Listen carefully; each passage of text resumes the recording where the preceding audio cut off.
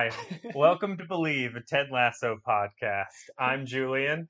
And I'm Tom. Hi, everybody. We are Team Binge. Thank you for joining us. We are going to be talking about Season 1, Episode 9, called All Apologies. The penultimate episode. The Penultimate episode? Okay, that means... That means the second to last episode? Oh, yeah, no, I knew that. I didn't think it was like a satanic worship thing. Nope. You and your pentagram necklace. This episode is written by Phoebe Walsh. I believe that's how you say that first name. I think you nailed it. Wonderful. What's interesting, and I did not realize this, I should have realized this, is she's been a story editor on the show through the season. She wrote this episode. She is the same person that plays Beard's girlfriend, now ex-girlfriend, who makes an appearance in this. Oh, the chess. Jane nice. is her character's Okay. name.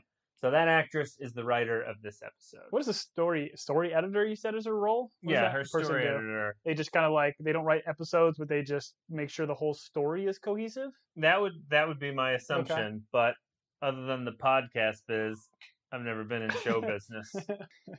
Themes for this episode, big one here, forgiveness. We reached the point with Ted and Rebecca, Roy's career and his legacy, and then Ted making a decision regarding Roy and his legacy. That would be the other big thing that happens in this episode. I would also argue breaking point. It's a breaking point for a lot of characters in this episode. Okay. Which we'll get into, but I think that is the theme for this episode as well.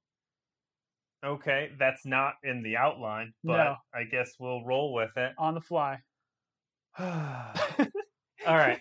This starts with us in the formerly haunted training room, no longer haunted, where Oscar the Grouch Roy is in a blue trash can, is what it looks like. The way they framed it, you're like, oh, okay, he's just in ice. He's cooling off. He's in like a nice professional ice bath. Sure. But then it comes where literally it's just I don't know how he's sitting in that. Is he like squatting in it? It's super tall. In our state, it's a recycle bin, is what he's in. Yeah. You put your cans and boxes in there. 100%. No Roys, no trash. So he is up to his face in ice bath. We get from the television that they've recently lost a game, and a lot of the blame is being placed on our guy, Roy Kent. Seemingly rightly so, even though Ted doesn't want to admit it. Right. You see some stuff on the TV, it kind of flashes about what he was doing for the first 30-some games, what he's been doing for the last 9, and his stats are obviously waning. I think at one point it shows on the TV game losing, season crushing, own goals. First 34 matches, 0. Last 9 matches, 1. So did he score a goal on them? It was an own goal. That's why he's incredibly depressed. He's obviously playing poorly, but he had an own goal. Which means what? He kicked back to the goalie and it went in? It means so say an attacker is taking a shot and it might deflect off of him, or he's trying to deflect it out of bounds and instead it goes into the net. What you'll generally see that on is deflections or on a corner kick where attacker comes in to try to head it, attacker misses it, and it just comes off the other player and happens to ricochet into the net. So that's why he's crazy depressed and in his little ice coffin. Got it. Okay. All I know is that Ted comes in and is trying not to allow him to literally wallow in self-pity. Yes. And Ted says something like, when Roy is complaining and he's like, hey, just tell me I did terrible and leave. Ted says something like, much like Woody Allen playing the clarinet, I don't want to hear it. We're all familiar with Woody Allen. He's a creep.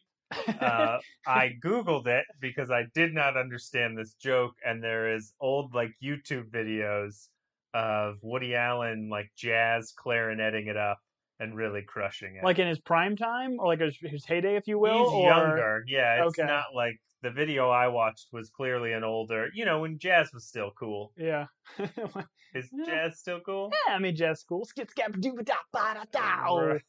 Oh man, I am not editing that out. I do feel in this episode, and maybe it just hit me more so that has other ones, but I'll just mention it here at the top.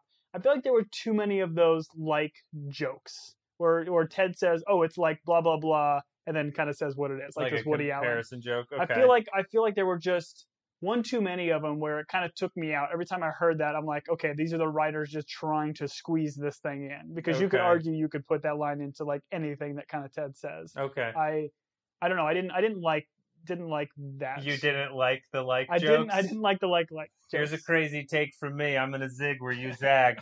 Didn't have enough of them. Wanted more of them. It's like dairy puns. You need more. You need more cherry puns. Ted tells Roy that he's always got his back. Ted then leaves. Danny Rojas, our man, comes in. Ted like turns the lights Yeah. off. Roy is just trying to wallow in darkness. Danny Rojas comes in. He does say hi to Roy. He Yep. gets on the treadmill and he's singing while sprinting.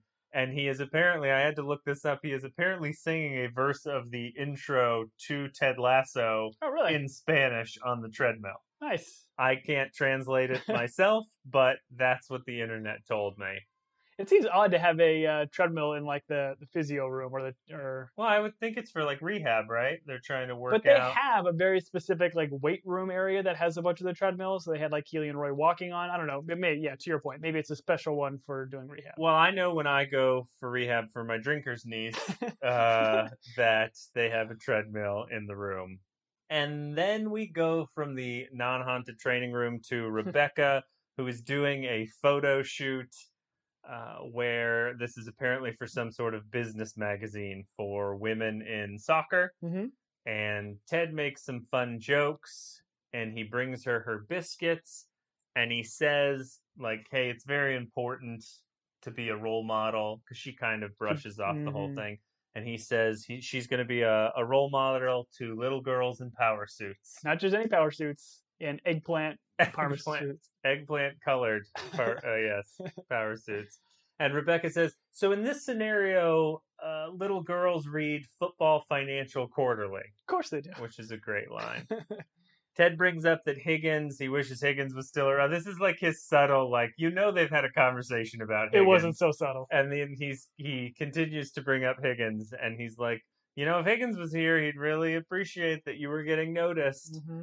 She asks about the team morale and the loss. Keely walks in kind of at this moment, Mm-hmm. and we ended last episode with Keely confronting Rebecca about the pictures and that Rebecca set them up, and that Rebecca needs to tell Ted that she's been trying to sabotage his efforts with the team. Mm-hmm.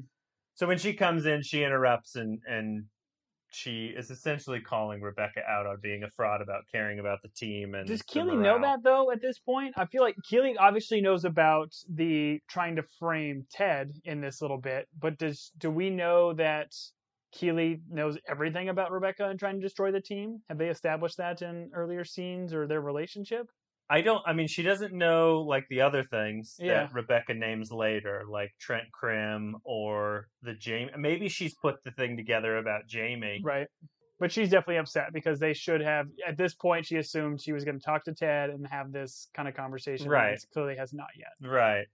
And then Ted asks a very funny question about, hey, has Tom Ford gotten back to Keely? Never heard of Tom Ford in my life. Okay, so I had to look Tom Ford up.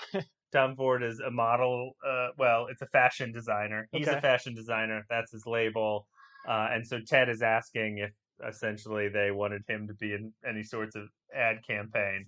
And she's very funny. She's like, they would only consider you for an everyman campaign or some sort of satirical campaign. But he's excited about it. Oh, yeah.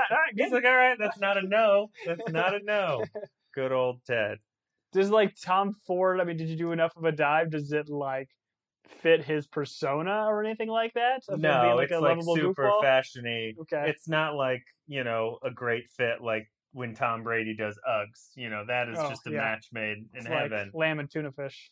If you picture like Ted Lasso shirtless with like a blue filter over the commercial and he's like climbing onto a yacht and then it just says like one Italian word, I guess Tom Ford in Italian accent, that would be the commercial, and he's probably not the right guy and he's wearing a Speedo in this situation. Oh, wow. Banana hammock. Yes, sir. So then Keely pulls Rebecca out of that conversation. They go to some sort of equipment room that we've never been in. It didn't even really look like it was like the kit room, I guess. It was just a cubbies that you would have in preschool or kindergarten with shoes in them. Yeah, it's the boot Boots. box. The boot box. It's the boot box. It's just a bunch of boxes with all of the different players' boots. Which I assume at that level, these guys are getting like new kits or new shoes like every practice game, that kind of thing. It But almost it looked like a used shoe museum. yeah, it did. Like They didn't. They had like little like placards under each one of the things, which probably said a number, like a player's number, not their whole name. Like they weren't long enough to be a name, but clearly each one of those had to align to a player. I gotta assume they get new boots for every game or They like probably get whenever them they for every want to. game, but maybe for like training and stuff like that. Like, because AFC Richmond's like they're still a Premier League team though. I mean, they make a boatload of money, Right. but you watch like these Premier League games and they're like Twitter is really big about like promoting games before they start. So like Chelsea that I follow, the Twitter account will like post a picture of like the captain's locker before like 2 hours before the game, get you Okay. hyped up for it, and it's brand new kit, brand new Right. boots, brand new everything sitting there. So I think it's more for the joke of them just be in this really uncomfortable room, which Rebecca Sure. mentions the stench is just uh, taking over her nostrils. Yeah. When you were a sports guy, wearing Sportsman. when you were a sportsman, and you were wearing all your sports stuff, were you like superstitious? Would you like wash your stuff? Would you? Because one of the things I would think about, you brought up like new cleats for every game. Mm-hmm. I'd be like, so you're breaking in new boots, new cleats for every game? Like that to me seems kind of annoying. It depends. I think the boots that these guys wear, I don't know, they're like 200-300 bucks if you actually want to buy them yourself. But they're not just like a hard rubber that you do have to work in. Some of them are incredibly soft that actually have like Hmm. almost cloth in it.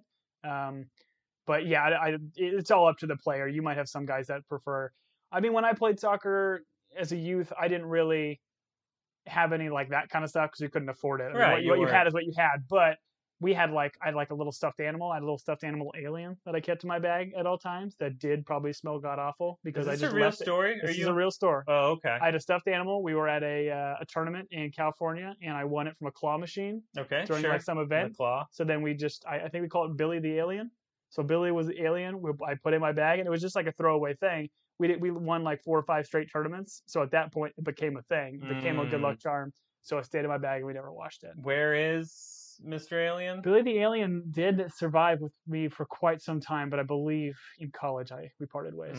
Yeah, Yeah. probably wasn't a real big getter of the romantic Well, that and my relationships. wife is definitely afraid of aliens, so that wouldn't have worked well in the bedroom. That's fair. They're coming for us. Rebecca and Keeler are in this weird shoe museum, boot museum, forgive me. She is asking Rebecca why she has not told Ted that she has been sabotaging him, Mm-hmm. and Rebecca says something like, "Imagine doing something unforgivable to someone who doesn't deserve it, and then having to look them in the eye and telling them that you have done it," which is like a pretty normal like thing that happens. Like the way she says it is very dramatic, but you're like, no, that often happens in life. It's called an apology. Like you Yeah. do something to someone, you go and apologize. Yeah, but it was another level that she's done. She says unforgivable things. I think there's Unforgivable, like pooping in someone's locker, oh man, Tom. that is pretty aggressive. What, Keely was 13 when she pooped in a girl's locker? That just logistically, I have questions, Yeah. but I don't want to go into it because this is podcast for kids who have watched Ted Lasso. Yeah, kids love poop humor. My Pee kids, pee fingers, man. pee fingers. Oh man. So we discovered that Keely was. Oh, Keely. Rebecca's like, why did you poop in someone's locker? She's like, why did you toilet in someone's locker? She says it in some British way, and Keely's like, I don't know, I was a teenage girl, and everyone in this episode is describing girls in weird ways. Yeah. Like earlier when Rebecca's doing the photo shoot, Ted calls them mysterious and silly and powerful, and he stopped trying to figure them out. So now we get Keely's version where she calls them mysterious, dark, and dangerous. Always mysterious. Always mysterious, which, yeah, makes sense. So then Nate arrives, your boy Nate, and describe to me how much you enjoyed Nate showing up, and in his weird shoe museum is Rebecca and Keely. Well, yeah, and he has that kind of great line where I don't know butcher because we don't have it listed down, but he kind of mentions like it's like, geez, I know women love shoes, but man, this is taking a little Man, overboard. ladies, yeah. And he's like, oh, I'm sorry, that was incredibly sexist. He does a 180 very quickly. As in classic Nate fashion, he's a little uncomfortable in the room. He's gonna get away. He Yes, runs. he departs very quickly. Doesn't exit as well as Roy does, but he exits pretty No, good just the does same. not angrily leave a room. Keeley expresses that because Rebecca's like, what does it matter if I tell him at this Yeah. point? Which I almost agree with. We'll get into this a little bit. But Keeley expresses, hey, it's not really about how Ted sees you at this point. It's how I see you. Yeah. And I think you're essentially a piece of dirt for doing this to him. Mm-hmm. So you can see that has an effect on Rebecca. And that leads us to the press conference where Ted is calling every one of those press people by their name. Yep. He's joking with them. We find out that they're at their last game of the season, and it is against Good old Man City. Man City, and Man is short for Manchester. Manchester. And Manchester is in the country of England? Yep, I think keep so. going, keep going. Which is in the planet of Earth? Which is in the solar system. All right, moving on. No, we get there eventually. Trent Krim, our man, Trent Krim of. What's the joke? Like, what does he say? He's like, oh, Trent Krim of the Daily Planet, if I remember correctly. Do you know that reference? That's from, I believe, Superman. Very good, Superman. I know my Marvel guys. All those Avengers getting together and Supermaning it up. You were like, up here, you had it, and then you just dropped it. Oh, I don't care. Comic books are dumb. And so are the movies. I'm only a serious movie guy. I love... Let's see. My favorite movie is The Edge with Alec Baldwin and Anthony Hopkins. And they fight a bear in that one? Big bear. Yeah. Yes, they do fight that bear. I prefer Leo DiCaprio to fight my bears. Thank you very much. All right. That's fine. That's fine. But unfortunately, a Marvel movie, so it doesn't count. Trent Krim points out that under Ted's tutelage, the young players on the team have done really well and grown and improved, but Roy Kent has struggled. And Ted, of course, is going to defend Roy to the death, so he defends him.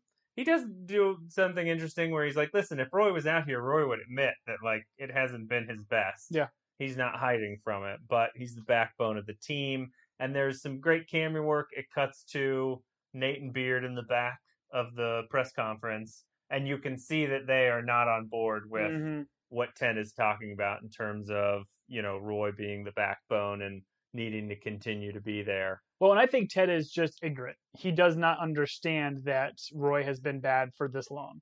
Like, I think the fact that Roy literally has an own goal in the last game is enough to tell Ted, like, oh yeah, that's clearly bad. You played bad because you scored a goal on us. But I don't think Ted understands that how bad he's been for so long. You don't think there's a scene where Ted goes up to Roy and he's like, hey man, great goal today. Yeah. And Roy's like, wanker, it was on our team. And Ted's like, hey, but it was a goal. It's not about wins and losses. Not about wins and losses. Or which goal you put the ball into. All right. So then Ted makes a joke. Oh, he's trying to get the introverts in the room to ask questions because Ted is always trying to challenge people to be better. He tricks them, though, because he knows the introverts would never raise their hands. Then we find ourselves in Ted's office where he appears and who is waiting for him as if to spring a trap, but... the Triangle Terriers? The Triangle Terriers. Missing one part. Yeah, I like it. They're missing Higgins. So. I do like it. Yeah, the Diamond Dogs only lasted, what, an episode? Yeah. They'll be back. Maybe. Who knows? So then Beard and Nate the Great are waiting for Ted, and they're like, please have a seat. He sits down, and Ted says, you're either about to do improv comedy or tell me you're dating each other. Either is all right because your suggestion is ally. I don't get that. Okay. So when you go to an improv show, they ask for suggestions. And his suggestion for their improv show would be ally. And if they were coming out in a same-sex relationship, he is also their ally. So that is the joke. I still don't get it. What do you mean ally? Ally, like friend. Like he's on their team. So, say if he, okay, I see what you're saying. If he had to be pulled into the sketch, he would be an ally to them? No. Like, you're, like, the improv, they're like, hey, give us a subject so we can improv about it. Okay. And he's throwing out ally is the suggestion for the improv How is sketch. that a suggestion for an improv sketch? I don't know, but it for the people in the audience, it made sense for the Ted Lasso joke.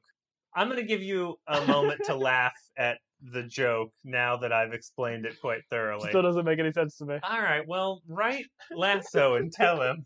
Still doesn't make any sense. I thought it was a good joke. I was confused. Beard tells Ted that he's got to take Roy out of the starting lineup.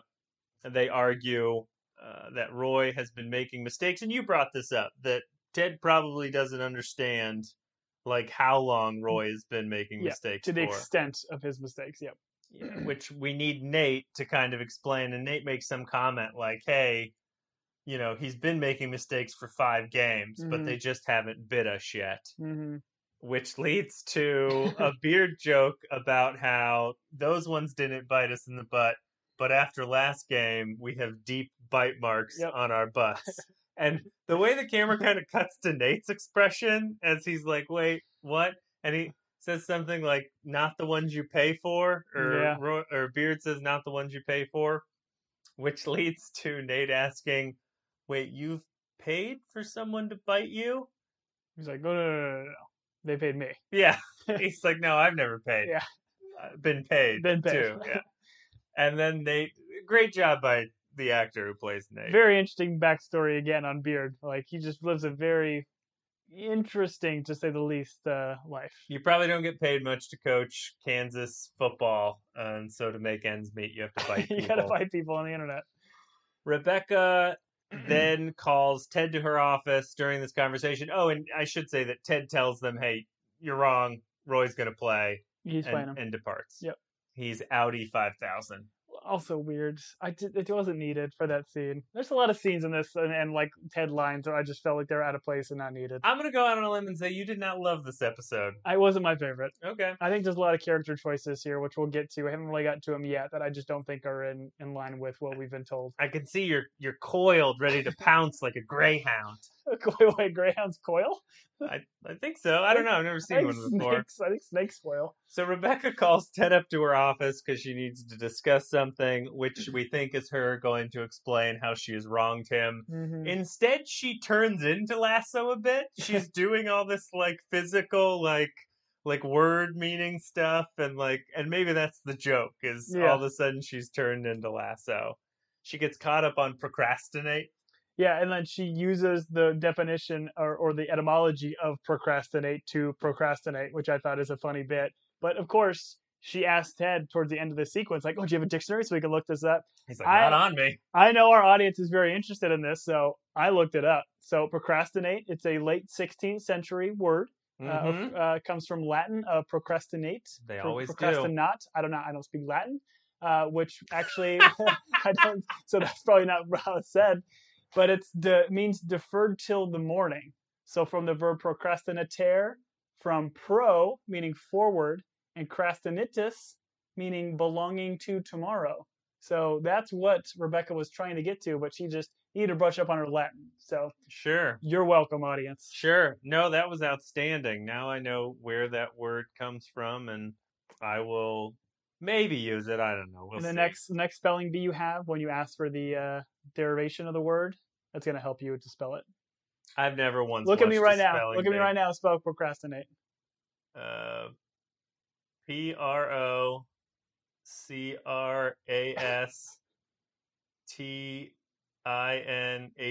Nailed it. Oh man. Nailed it. Good job. I didn't even listen to your explanation. I just did that off my own. Brilliance. Rupert shows up. Rupert, I cannot. To quote Dr. Cox from Scrubs, Rupert is a bastard covered in sugar-coated bastards or something like that. I'm sorry for the blue language audience, but Rupert is just a jerk. Rupert shows up. He notices that his boy Higgins is gone, and he makes some comment about how he's like, hey, the only one bad thing about Higgins, which I think Rebecca would disagree with, was that he chewed on pens when he borrowed them. Yeah. But he makes a throwaway line. He says, like, after he says that, and Rebecca says he fired him, he says, like, maybe he'll accept my offer now. Does that mean like he's been going behind her back to try to like hire Higgins for something? I would assume so. Yeah, he needs Okay. a henchman or he wants his right hand man back, so he must have made some offer to Higgins, which good on Higgins. Higgins was loyal to the team and Rebecca. Well, but Higgins has never really mentioned that. You figure when Higgins kind of like came out and like said, "Hey, I wasn't saying that," when he like eventually said like the f off to Rebecca and Rebecca. confronted her, didn't say, "Hey, your ex-husband has been trying to offer me offers and take me off the table." I just thought it was a weird throwaway line that just didn't seem to fit with anything we've been told thus far. Oh, I think what it's also doing is giving her kind of a reason to go back to Higgins as well, because she probably hears that and thinks, "Oh, Higgins was loyal to me, Yeah. at some point, at least later on." Hmm. So no, and I didn't catch that until you brought it up. It But was a throwaway. They don't touch on it. and then Rupert, being Rupert, lets her know that he is expecting a child with his new love, his eternal love, Bex. And Rebecca's like, "You're almost 70. What are you, a character from the Bible?" Which is a great line because everyone in the Bible's always old and they're always having children. So, but yeah, Rupert, I'm going to say it again, is a bastard covered in sugar coated bastards. And because he says this thing and it's just so smarmy and so Rupert, where she's like, "Oh, I didn't think you wanted kids." And he's like, "Well, I didn't want kids with you before." Before, But it's yeah. a clear, like, I don't know, it's devastating for her. Well, and so this is like my first big gripe of this episode because I get that it's an awful, terrible thing to do to somebody. Like maybe early on in their relationship, Rebecca did want to have kids. So we've already kind of established that Rebecca had a kind of goddaughter relationship with Right. Sassy's daughter. So maybe she did want to have kids. But this show has told us nothing so far that says Rebecca wanted a family or wanted something with Rupert. To now have this be the catalyst for her to go over the edge and now come clean on everything when there's been so many things that have happened to date that seemingly should have put her over the edge. I just didn't see how this moment was supposed to be this jumping off point for her to now come 180 and back on Ted's side and her to confess everything. I didn't like this sequence. I thought it was more or less an excuse for the show to bring in Rupert just to be a bastard once again and wasn't needed. Like he's been terrible to her long enough.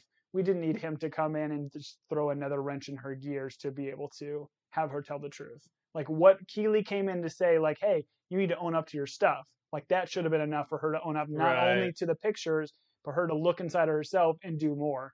Again, I know this is a terrible, terrible situation, and I understand how it would put somebody over the edge, but the show hasn't done anything to tell us that she has wanted this family or this has been a big thing for her. So I just thought a lot of this was unearned. That's fair. Well, three things. First off, this show's never aired. This show is perfect and has never had any issues, story writing, character, anything like that. Let me start there.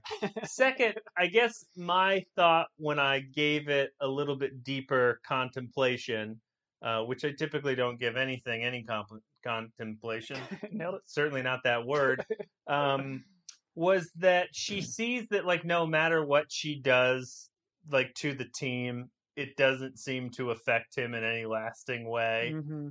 And so, like, to keep trying to, like, drag the team down, this guy's just gonna keep being smarmy or whatever. And then the other thing is maybe she's seeing how terrible he is being to her, and she is thinking, "Hey, I am becoming this terrible to Ted, or I have been this terrible to Ted." Mm-hmm. But I don't see a direct. You're right. It's not a direct. There's been a dozen times during the show where she's had this, like, moment where you can see, like, Ted has gotten to her Yeah, where she should have come clean then. like This playing is darts, and she yeah. has that Oh like yeah, the dart thing was huge. yeah, Yeah. has that look like there's no reason for her to do that then because there's nothing new she learns now than what she knew beforehand, which is again why I just thought it's just a silly motivation for that character. Well, that silly motivation for that character causes her to, with the sad music playing, walk through. We see some butts in the locker room, Yeah, which that was great. sign me up. Love butts in a locker Out of room. nowhere, you just the scene is literally framed by butts. Yes, Like right. I feel like if you had one of those 4:3 aspect ratio TVs, you wouldn't see the Yeah. butts because they'd be the black bars. So the That's why butts are Ted Lasso. taking over. People weren't ready for Ted Lasso Yeah, until we all got widescreens for that shot in itself. that was great. So Rebecca walks down to Ted's office. She shuts the door. She admits to Ted that, Can I say before you jump yeah, into go this, ahead. I think what I mentioned at the Tom, top of the episode. you can say whatever you'd like at Thanks, any pal. time. I think this is the first of many in this episode breaking points. This was that whatever Rupert said in that last sequence of them being expecting a baby and everything. That is Rebecca's breaking point to say, okay, I got to rip the Band-Aid off. I'm not only going to tell Ted about the photographs, I'm going to tell Ted about everything. Okay. So hit us. Got it. So then she tells Ted that she hired him because she wanted him to fail. Rupert loved the team. She wanted to destroy the team. She's been sabotaging him along the way. Sabotage. She's. Did you say sandwiches? Sabotage. Oh, okay. The photographer taking pictures of her and Keeley, getting Trent Krim to do the profile. The Independent. Trent Krim of the Independent. Yes, sir. Say You're his correct. full name. Say his Right. full Christian Say his name. full Christian name. Jamie Tartt's transfer. She admits to everything, and she says, "Hey, I tried to do it to destroy Rupert or make him feel bad." Mm-hmm. Huge moment here. Whether or not it is earned or has the, it's impactful. Ted, without missing much of a beat, he kind of considers it, and then he says, "Hey, I forgive you," and his reasoning here is divorce is hard. It doesn't matter if you're the one leaving, if you're the one who got left, it makes folks do crazy things. So he forgives her, and then he does say, "Hey, I'm coaching a premier soccer team in London. This is like an opportunity for me. It's been positive." He's like, "It gave me distance to see some things in my own relationship. It allowed my wife to get what she really wanted because she's a terrible person, which is a divorce from me. Thank you, Michelle." And then he goes to shake her hand and she hugs him, which she's not much of a hugger. And there's a line here where he says, if there's love in your heart, there's nothing you can't get through together. And kind of Rebecca says, you're not just talking about us. And Ted's like, maybe, maybe not. I don't understand what that's referring to. What is Ted saying? What are they talking about together? I don't know. I don't want to bruise the facade that is the Ted Lasso positivity, but it is kind of just like a Hallmark card. Yeah. But I think I don't know, if they have some love in their heart that they can get through this and that's what matters. I'm with you. I actually don't think I really focused on that line. The thing that was impactful for me is the forgiveness portion of this, mm-hmm. which I feel like most of the times we are all out to get ours or to not exact revenge necessarily, but be mm-hmm. resentful, and we hold on to things. And I think this is just a good example of whether or not it was earned or not, of someone forgiving someone. So I don't know. It was pretty impactful for me the first time I saw it. As I've dove into this a little bit more, I have some questions, mm-hmm. but just from an initial watching, I really like that he forgives. Some things I thought about was it's a weird point in the show for this to happen from an impact standpoint, because the things she lists off, she's like, "Oh, I hired the photographer." Mm-hmm. Well, she also took care of the photographer, and the photographer stuff never really affected Ted. No. So yeah, if I was him, I'd be like, "Okay, but you took care of that." And then it's like, "Well, I did the Trent Krim profile." Well, Trent Krim is now an ally and a friend. That one is not really. Yeah. So really, the only one is the transfer of Jamie Tartt, mm-hmm. which you could argue has had an effect, but they're still a bad team. I don't know if having Jamie Tartt turns around. So I'm with you. It's kind of a weird timing and moment, but the important thing is the forgiveness aspect, that Ted does forgive. Yeah, and I felt when I was watching this and Rebecca is listing off literally one by one, episode by episode, all these terrible things that she's done to Ted, I thought almost Ted was just going to turn around and say, yeah, I know. I know you've been trying to sabotage. Right. He's not that ignorant to see how or what she's been doing. But instead, he just immediately forgives her, which I don't think if all that stuff gets thrown on him. And I think what you just made the very fair point. Like Ted probably doesn't see some of these earlier things as being really that deceitful or Right. trying to destroy him. That's just cool. He's got opportunity to meet Trent. Right. He's got an opportunity to do blah blah blah. But I just don't. I don't like the way that kind of played out. I'm all for forgiveness. I think people should be forgiven, but to the ease of which Ted forgave her for the, I think, absolutely heinous things that she's done Mm-hmm. to date, I did not like that at all. Yeah. Well, This is why I never forgive anybody for anything. that's a good point. Like you not paying me that $5 for that bet, never forgive. Well, we've still got an Never episode to forget. go. C.S. Lewis has a quote where he says something like, forgiveness, we all think forgiveness is like a beautiful thing until we have to forgive someone. I mean, that's a terrible summary of the quote, but uh, Word I for word. I did do a dive on like I was like, I wonder what the definition of forgiveness was. And so I dove into it a little bit. And it's essentially the the conscious decision to no longer be resentful about something and to no longer seek revenge. It's not the like forgetting it ever happened. Fair. It's not like wiping it clean. It's like, hey, you acknowledge like that a hurt happened or something was done against you, but you're making a conscious decision to not be resentful, not to murder that person in their sleep, which When I I thought think was an interesting. that's fair, and I think that is like Ted Lasso's personality to a T. Like he just doesn't seemingly hold grudges for anything. Right, So right. Which he should against one person. Do you know who that one person is? Bex. No, Michelle. Oh, Michelle.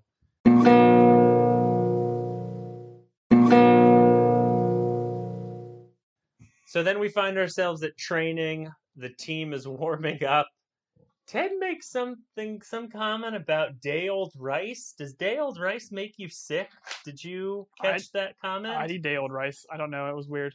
Okay, so apparently you can get sick off day old rice. That Sam Obasanya, love the guy, shares a story about being sick at both ends of his body. Danny Rojas, love you too, was like, to be able to do both those things at the same time, the body is a miracle. And there's something like if you watch the other teammates agree to these statements, like Roy Kent's like, yeah, He no was at a man, it lot. is a miracle. And It's a Royce kind of great, has that posture stance where he's yeah, got his arms out, like yeah, not on the side, like not crossed. He just kind of has them out like he's like a muscle man. yeah. Classic Then athletic Roy. he's running them through drills, like going back and forth Mm-hmm. drills. He turns to Beard and he's trying to tell Beard a joke, but Beard won't stand next to him. Beard just keeps quietly moving away, Yeah. which is some funny physical comedy that happens in this one. What was the joke? But I think he said, like, I was in the shower and I just thought of this joke. It's like, what does a British owl say? And I had to look this up. Like, Okay. is this a regular internet joke, a generic dad joke that you can just find an answer to? Well, Ted made it up in the shower, so. Well, yeah, but yeah, is it something that has like an etymology and like procrastinate that we went through? A lot of etymology for you a lot today. of it, man. That was my word of the day. I like it when they give you the etymology in the bowls and they've got the sweet and sour sauce that you dip them in. That's my favorite. I think that's crab rolls. No. Or wontons. Edamame. Those are wontons. Edamame. I know. I was just. Oh, you were making a joke? I was making a joke. Oh man, we should be better at this point. 9 episodes in, we're on point. But well, there is those 3 we didn't release. the lost episodes. Yeah. There is seemingly no official response on the internet. I did not get anything that said, "Oh, this is what the answer should be." And apparently, the official Ted Lasso Twitter account also tweeted out, "What does an owl say?" So it was like trolling fans to like either give them an answer, or maybe like the entire series is going to end, and the very last thing Ted is going to say is the answer to what does an owl say. My best guess would be like whom, maybe. Like whom, like kind of like a British like terminology. Whom. There was another one that was to whit to who, which is apparently a Shakespeare reference from his play or something called Love's Labour's Lost. Oh yeah, Billy Shakespeare. Sure. I literally spent probably 35 minutes on this. Isn't trying it to figure out when you lose that time? You don't get that time back, Tom. Didn't get it back, and everything I tried to look for this to who to whit. Apparently, it's like if you search like a dictionary phrase of what an owl says. That's what they say an owl says. It's not just hoo, it's to who to whit, but that has like a Shakespeare reference. I don't know, man. Too highbrow for me. Incredible work, my if Ted detective Lasso, friend. yeah, if Ted Lasso thought about this in the shower, like it just doesn't make sense. That's why I think maybe just whom makes the most sense. But I don't know. Maybe we'll find out later. After all this research, we are definitely turning to true crime, a true crime podcast. So good for you. Nate also gives him the silent treatment. Nate is much worse at the silent treatment. Nate runs away like makes eye contact and then yeah. turns and runs away. And then there's this funny cut where Beard is kind of close to him, and then by the time the camera comes back, he's at the other 30 end of yards the away. field, which is great. Roy is struggling with these drills, and he is just screaming some colorful language, and Ted says something like, "You got it, Roy. Swear it out, Roy," which is a great line. Then Beard comes back and gives Ted the look like, do you see, like, After Roy collapses. we are witnessing what's happening to poor Roy Kent's body. Then we find ourselves with Rebecca. She's staring at a chewed up pen, which we now know is a callback to Higgins. So she hops in the car. She drives to Higgins' house. And this sequence is just so great because it cuts from her office to her going to the house, and it's just playing this cello music, and it's just that's right, yeah. You kind of just think it's the soundtrack to the movie. Just think it's soundtrack, and then lo and behold, as we get in, Rebecca comes to the door, nobody's coming, still playing the little dum dum dum dum of the cello. She peers through the window, and who is it but Higgins playing the cello, playing the soundtrack that we're listening to. It was great, you're right. Higgins with a goatee. Quick cut back to Roy and Ted in the stands. And this is a great bit. There are 4 million empty seats. Roy is sitting in one, and Ted walks over and sits in the seat right next to him. Yep. There are rules about this. Well, now there are rules about it quite for health reasons, but like in a theater, you don't do it. You don't go and sit next to someone at a stall or urinal. You don't go next to someone. In church, you don't sit next to anyone. In fact, back pew all day, all long. Essentially, Ted is trying to breach the subject with Roy of, hey, we're going to have to not start you. So they're not arguing about, like, benching him completely. They're arguing about not putting him in the starting lineup. But I'm assuming in soccer, the starting lineup, most of those guys play the whole game. Yeah, I mean, this is why it's kind of weird because you have, I mean, he's a defender. Generally, like, your defensemen are going to be the guys that are, like, your core, he's your rock. Midfielder. Roy's a midfielder? I thought he's a defenseman. I thought he was a midfielder. I thought Obasanya was a defender. He was a midfielder they pulled back to defense. Right. No. Obasanya was a defender. They pulled him up to the front. Oh, sorry, you're right. That's why Rupert wants to send him back. But doesn't Nate describe Roy as one of the best midfielders that's ever played the game? Like box-to-box midfielder. Okay, right? You're right. Classic box-to-box midfielder. Yeah. I've called him that for years. Yeah. The other guy I would relate him to would be Ronaldo. Yeah. Ronaldo. Cristiano Ronaldo is the more famous player. I meant his brother. Sorry. He's now just got traded to Manchester United, going back to his team. So he's back to the Premier League. He played for the Greyhounds. He's just the worst, but he's a guy that does not put in any effort unless the ball is in his feet. Okay. That's the only time he'll put in effort. We've digressed. But yes, I mean, there are a lot of guys. Not starting him. That is the whole thing. But there are a lot of guys that are known for coming off the bench and being huge impact guys. Like, just because you're not in the starting 11 doesn't necessarily mean you're not impactful and can help out this team. Sure. A lot of great Premier League teams have just incredible depth on their bench, which is why you have these loans where they'll send guys out to other clubs because they need the guys to keep playing. So, I mean, for him, I get that he's an older player. He doesn't want to be benched because he's going to feel that's a slight to him and his career. But I think as we kind of see, he starts reflecting and like, yes, I don't have and he knows this. He doesn't have the same feet and passion, not passion, but doesn't have the same abilities that he once had. But he's just, I think, taking more onus to Ted saying he has his back and he's not going to throw you off the team or anything like Sure. that. But it's that you said you have my back. You said you keep playing me. Like, no, F off. I'm moving off. And of course, Right. it's classic. Roy Roy leaving, storming away. runs off, doesn't look back, just gives him the F off and runs Right. away. My dad used to tell me I could be an impact player not leaving the bench at all if I stayed on the bench the whole time. Yeah.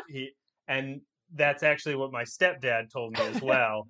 And then when that one uncle that would, he wasn't really my uncle, but he'd show up for games, he told me that as well. So I know exactly what it's like to be an impact To ride the pine. bench player. So they depart. Ted doesn't actually bench Roy. Roy gets too mad before he can get to it. But then we are back with Rebecca at Higgins' house. I just glitched there. And we discover that the goatee that Higgins is rocking is a Van Dyke goatee. Van Dyke being a artiste from which century, Tom? 16th? Sure. At us if we're wrong. We don't care. She makes some comment to him, and I relate to this because anytime I grow any type of facial hair, my wife has the same kind of reaction. But she's like, "Oh, what does your wife think of the goatee?" And he's like, "She hates it with the like passion." Yeah, white hot intensity. And of course, Higgins, he like thinks it matches his look. Chill. So great. I love Higgins. It was so fake though. I feel like that had to have been a fake. No, he grew it. You think that was real? No, not at all. He can clearly grow facial hair, but I felt like that seemed very fake. It was wonderful. Rebecca tells Higgins that she told Ted about the betrayal and that Ted had the gall to forgive her. Oh, how dare he. How dare he. So then she apologizes to Higgins, and they seem to be patching things up, which is great because I need more Higgins in my life. Then we have Roy is at Keeley's house. It's Roy, Keeley, and they have Phoebe with headphones on. Beats alert. Beats. Oh, were they Beats? 100% Beats. Oh, man. Yep. You get $1. And she's apparently listening to Led Zeppelin. Keeley makes some comment about how kids are a wonder. Well, it's funny, like because Keeley makes the comment about, like, kids got new teeth and they're pushing out the old ones. Man, the body's a miracle, which is the second reference to the body being a miracle from Rojas's reference. Which is someone whose kids are losing teeth right now. It is not a miracle. It is crazy and weird. And expensive. And expensive. If you're a good parent. If you're a bad parent, it's all free and they just get sad. That's bold. Calling people bad parents if you don't give them. Oh, I'm sorry. Yeah, if you don't give your kid $1 for a tooth, you're a bad parent. I'll go on record. I'll just explicitly say it. And I failed to do it, so I am also a bad parent. We can start a Facebook group together.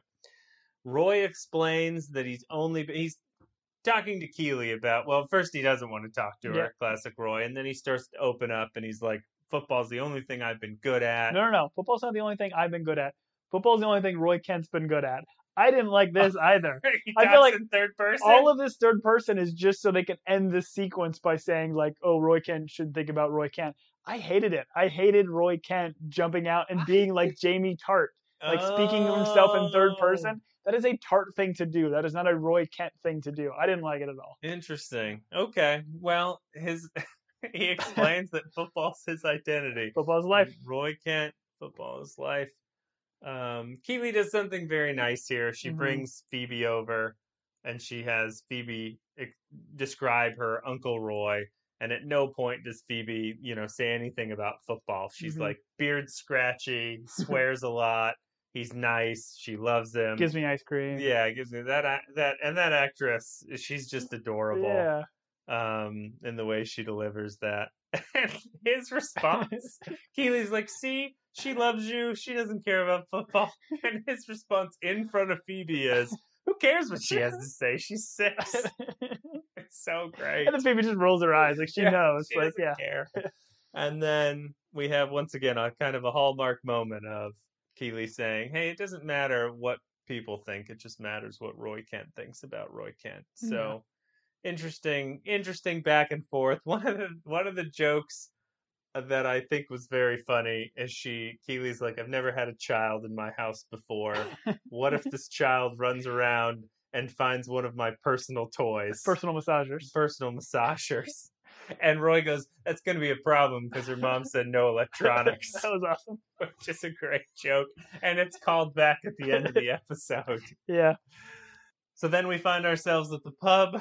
Beard is watching Forlonely, his ex girlfriend, play chess with some other dude. As I mentioned, once again, this is the writer of the episode. So the person you have the issue with is Jane, who is Phoebe Walsh. That's who you have the issue with. What issue do I have? Well, with this episode, you have some issues. Oh, I guess. Well, no. Did she write it or No, she she wrote story it. edit it? No, she's the writer. Okay, well then I have issues with it. Okay, it sounds like you. She weren't writes listening episodes to like me. she plays chess. Ooh, very good. I don't know what that Lee? means. Yeah, I just know Beard beat her, right? So You should have said checkmate after that line. no, I'll get to it in a bit Okay. because I do like Beard's exit line. Oh, sorry. Yeah, I've Yeah. jumped the gun. Ted shows up, and Beard has already got like 4 beers out. I look at those beers, and like I look at one of them, and I think, oh, that looks delicious. 4 of them, I'm like, they just get warm over time. Yeah. They'd be gross. This is a nitpick that's not necessary. It's not. Well, I mean, I Just I give agree me a with you. bottle of liquor, you know? Yeah, you do prefer liquor over beer. I mean, I agree. I see all these beers on there; they all look delicious, but that's a British thing. British Warm people love beer? warm beer. Like beer served from the tap, from my understanding, is not like cold tap beer. It is all warm. That's how you drink Really? it. Still? I think so. Oh. Yeah. Well, I could be wrong. Our British yeah. audience can yell at me, but I know in general, like Americans, like you got to keep your beer at 34 degrees or whatever, like just above freezing temperature. That's how we like it. But This is as cold as the Rockies, yes, as we like to say here in Mhm. Colorado. So, we're from Arizona.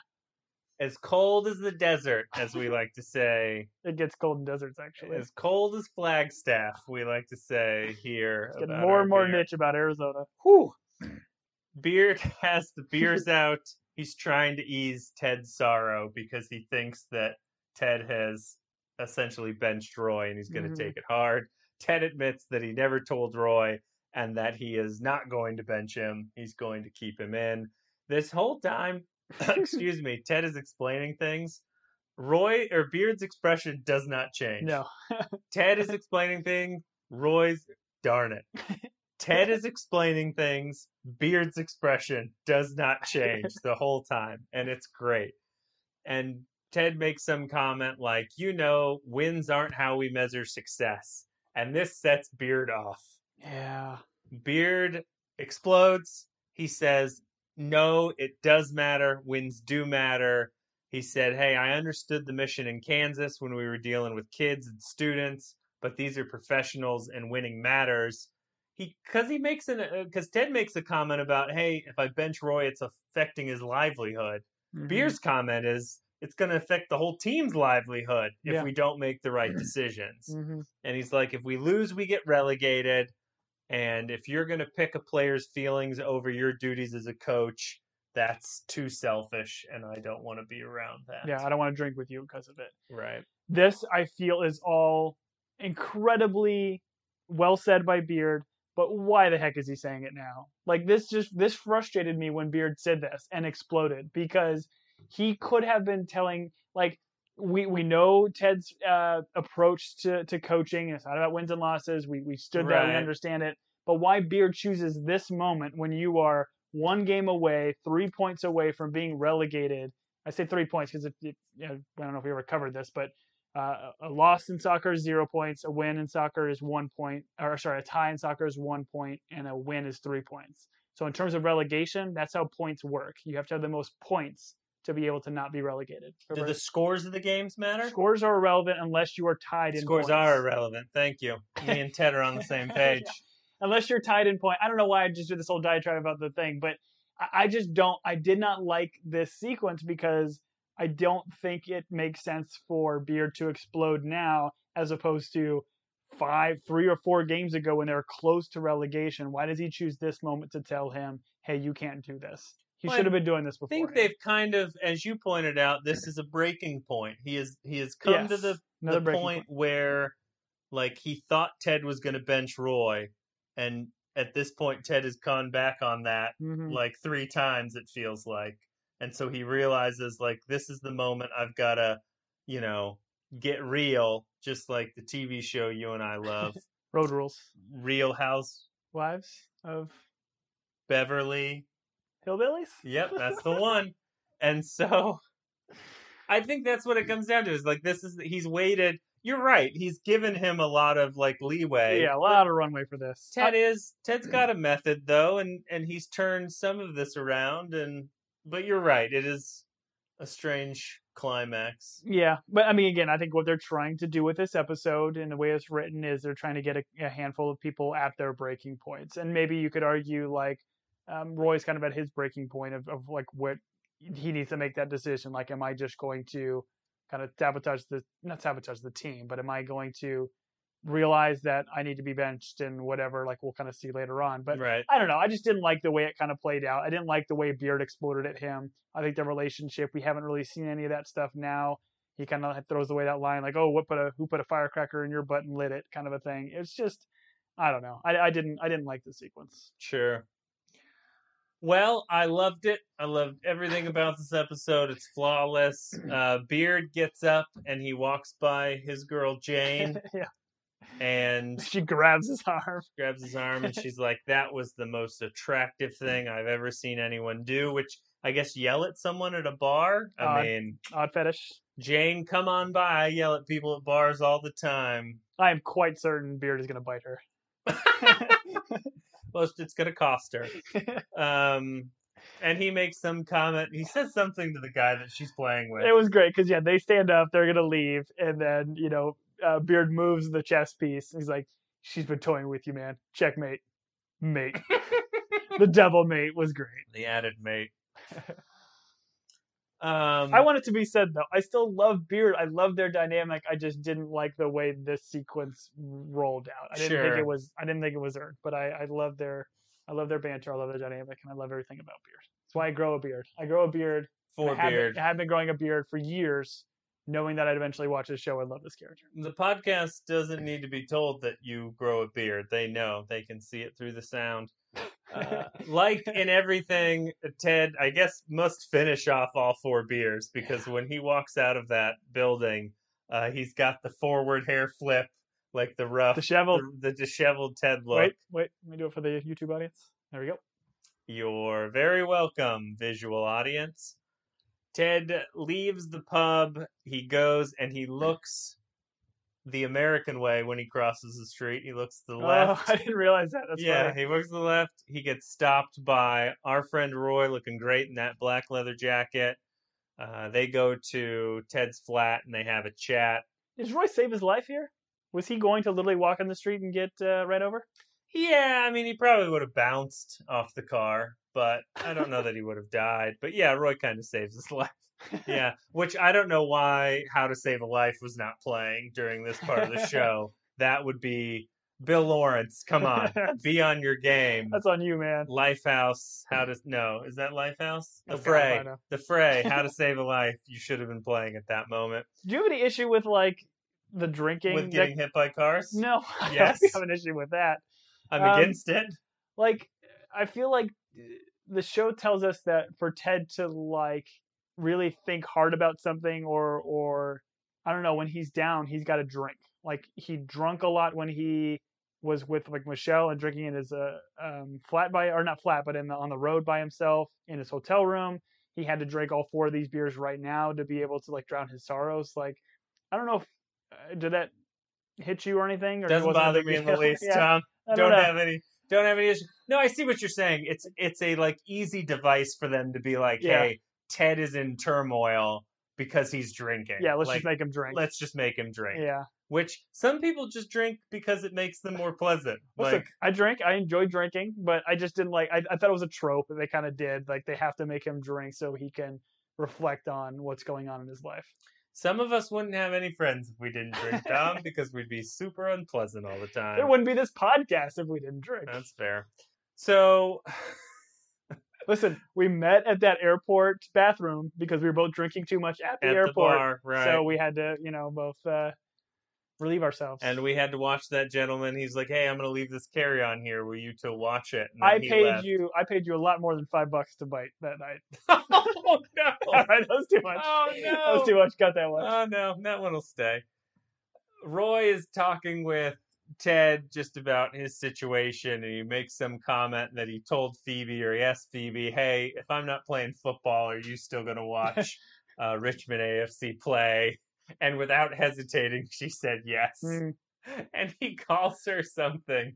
He says something terrible about just the way he comments about this, like, darling, I don't know, 6-year-old Yeah. is comedy gold. He's like, she didn't even blink. She said it straight to my face. And then Ted goes into something about Carlton. He does the dance. He does it because of the recasting of Aunt Viv, which, did you ever watch? Yeah, Fresh Prince Fresh of Bel-Air. Sure. He says that, yeah, even though he's not going to be there, people will still watch, just like when they replaced Aunt Viv. And then he goes into an Alfonso Ribeiro bit. This is a callback to another line in the show and Roy says, "I never know how to react when a grown man does the Carlton in front of me," which is a callback to when Ted beatboxes in front of Keeley, okay. and she goes, "I never know how to react when a grown man beatboxes in front of me." So he doesn't know how to react to a lot of grown men doing idiotic things. Right. A lot of callbacks in this episode. Roy talks about moving to a club that will actually start him. There's some subtle digs at Ted here. And then he says something like, "God forbid I'm going to have to go play in America." And the Americans are going to be like, "What? This is what football is?" Which was a great line. It's funny, too, because that's kind of happened in the MLS. So, the Major League Soccer, what we have here in the States, it is not big. It's definitely growing in popularity. Sure. But one of the reasons it is growing in popularity is because you have a lot of these guys in the twilight of their careers coming to play for these MLS clubs. Right. And it's bringing a lot of fans in and a lot of folks in that will probably never go to these games. But I thought it was a great little reference here because he 100% Roy could dominate in America if he wanted to kind of play here, because the type of football we play here is nowhere near the level it is in the Premier League. So I thought it was a funny little throwaway line. I think we could beat anyone, anytime, anywhere. We've proved multiple years. We didn't even make the World Cup 4 years ago. We're struggling to make it this year. We don't need more cups, Tom. We can go to any store and buy more. We don't need the World Cup. We've got America's Cup. Actually, we don't even have that. That's like a sailing one. Ted makes Roy some tea. He tells Roy, "Hey, I'd prefer, even if you're going to go somewhere else and play somewhere else, if you're going to be upset about this, we still want you at practice. We still want you at the final game. It would mean something to the team as a captain." And so Roy says, "Hey, can I have some time to think about it?" And they have a cup of tea, which is once again a throwback to how much Ted hates tea. Yeah, has to call the tea like pigeon sweat. Just can't do it. He's like, "This is a joke, right?" He's like, "This is a joke you guys play on the rest of us." And Roy's like, "I love it. I love it." And he drinks it with such great relish. Then we're back at Biscuits with the Boss. Our boy Higgins is back. And Higgins gets his own box of biscuits. Ted does this funny thing where he gives the biscuits to Rebecca, and he's like, "I knew you were coming back. I've got this other box for you." And then he says something, well, actually, it was for Trent Krim. His daughter's turning 3. And he's like, I'm just kidding. These are for you. I knew you were coming back. And then as he leaves, Higgins opens the box, and he's like, "These are definitely for a little girl," which was just a great, great line. Well, and he says, yeah, maybe, or Rebecca thinks maybe he thinks you're mysterious, silly, and playful. Yeah, once again, they're describing, girls again. It was such I don't know why that was a theme on this, but then we're back in the locker room. Ted is addressing the team. Beard and Nate sidle over next to him to show that they're back in his corner. Roy isn't there, right? No. Ted kind of looks over the locker and Jersey's Roy's not in the there. locker room, yeah. This is just for practice. This isn't before the game or anything. They're just getting ready for practice. So this is where Nate comes and says, "Hey, I had a dream about you, about what I said, or the fact that I didn't acknowledge you. I felt bad about it." Even like you in my dream, I felt like I needed to apologize to you there or something like that. Oh, Yeah. and Ted goes, "Hey, next time you're asleep and you see me in your dream, apologize." Yeah. Which is a callback to the first episode where they're on the plane and he tells Beard, "Hey, if we see each other in our dreams, let's act like we don't know each other." Oh, okay. A lot of callbacks It in this is, episode. but why? That is interesting though. So like, does Ted like believe that dreams speak to him? I I don't mean, know if this is just a joke theme that he really loves bringing up. I don't know. hmm. But our man, the captain, Roy Kent, shows up, puts on he asks if he can address the team. Mm-hmm. He puts it on and he has a very like deep, heartfelt speech where he says, uh, "We're gonna kick first team's rear end Yeah, during that's it. practice." Yeah, That was it. not Yeah, much of a so he speech. said. But yeah, he puts on a penny. Do you know what a penny is? I don't know what a penny is. So a penny is like something that if you You're saying penny? penny. I know what a penny is. Yeah, not an American 1 cent piece. A penny. So go on. What is a penny? They're more or less like a mesh jersey that will go over on top of whatever else you're wearing, whether it's in practice or on a game or during a game. That kind of means if it's during a game, that means you're not part of the starting 11. You're not in play. So if you're on the Okay. sidelines, you have to wear one of those. So like if you're practicing and warming up on the sidelines, they know you're not in the game. During practice, guys will wear it to differentiate teams because they're all wearing the same blue jersey or whatever. So they'll wear like a dark mesh so that way you know who's on whose team. Okay. So I think then what when they're you get mentioning subbed in, you ditch your penny and you go in. exactly. Okay. So it's like a classic, like a youth soccer or really any kind of soccer kind of deal. Like you put on the penny who's on which team or not. So that's him acknowledging like the second he puts that on, I think if you played soccer as a youth, if you know the game, he's accepting that he's playing on the second team for practice and for this upcoming game. So okay. And if you stick around long enough, the credits start to play as Roy, who's coming late, is like changing into his kit. Everyone kind of filters out of the locker room. Mm-hmm. Ted, Beard leave, the rest of the team leads, and then it's just Roy alone in the locker room. And it's very touching. He walks over, and no pun intended, touches the believe sign that hangs above the door, and then the episode ends.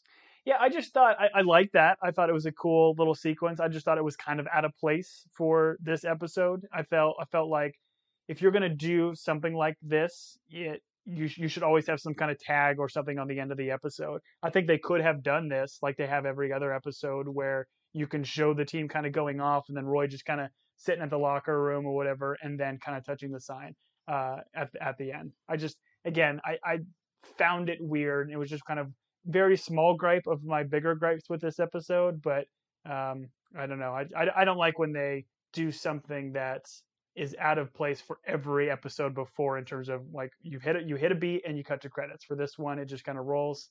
I don't know. It was unique and I didn't care for it. Sounds like you felt like a lot of things were out of place and unearned in this episode. That was my take. That was my theme for this episode. Unearned and out of place. There were a lot of callbacks in this. I enjoyed this episode. I think the thing that we should leave people with, Tom, we should look to the positive, and the thing that we should look at most is the importance of forgiveness. Mm-hmm. Because here's the deal.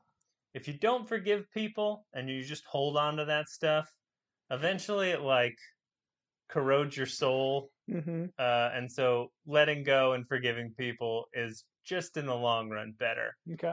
Do you feel like this is an out of place and unearned part of this podcast episode? Well, it depends. Are you wanting my forgiveness for you not paying up for your bet? Is that what you're? I still have you on contract for one more episode, so I guarantee. I bet you $5 that on that last episode I'm probably going to pay up. I'm on loan from the Office Ladies podcast. Was that improv or was that scripted? That was scripted. Of course it was scripted. All right. Well, thank you for joining us. We will see you for the season finale of season 1. So episode 10, which Tom is going to now tell us the title, and I'm going to give him a little bit of time to think about it while I call to him. Tom, what is the title of the 10th episode of the first season of Ted Lasso? Showdown and Throwdown. Wonderful. This is Julian and... It's Tom signing out. Thanks again for joining us, everybody. Thank you.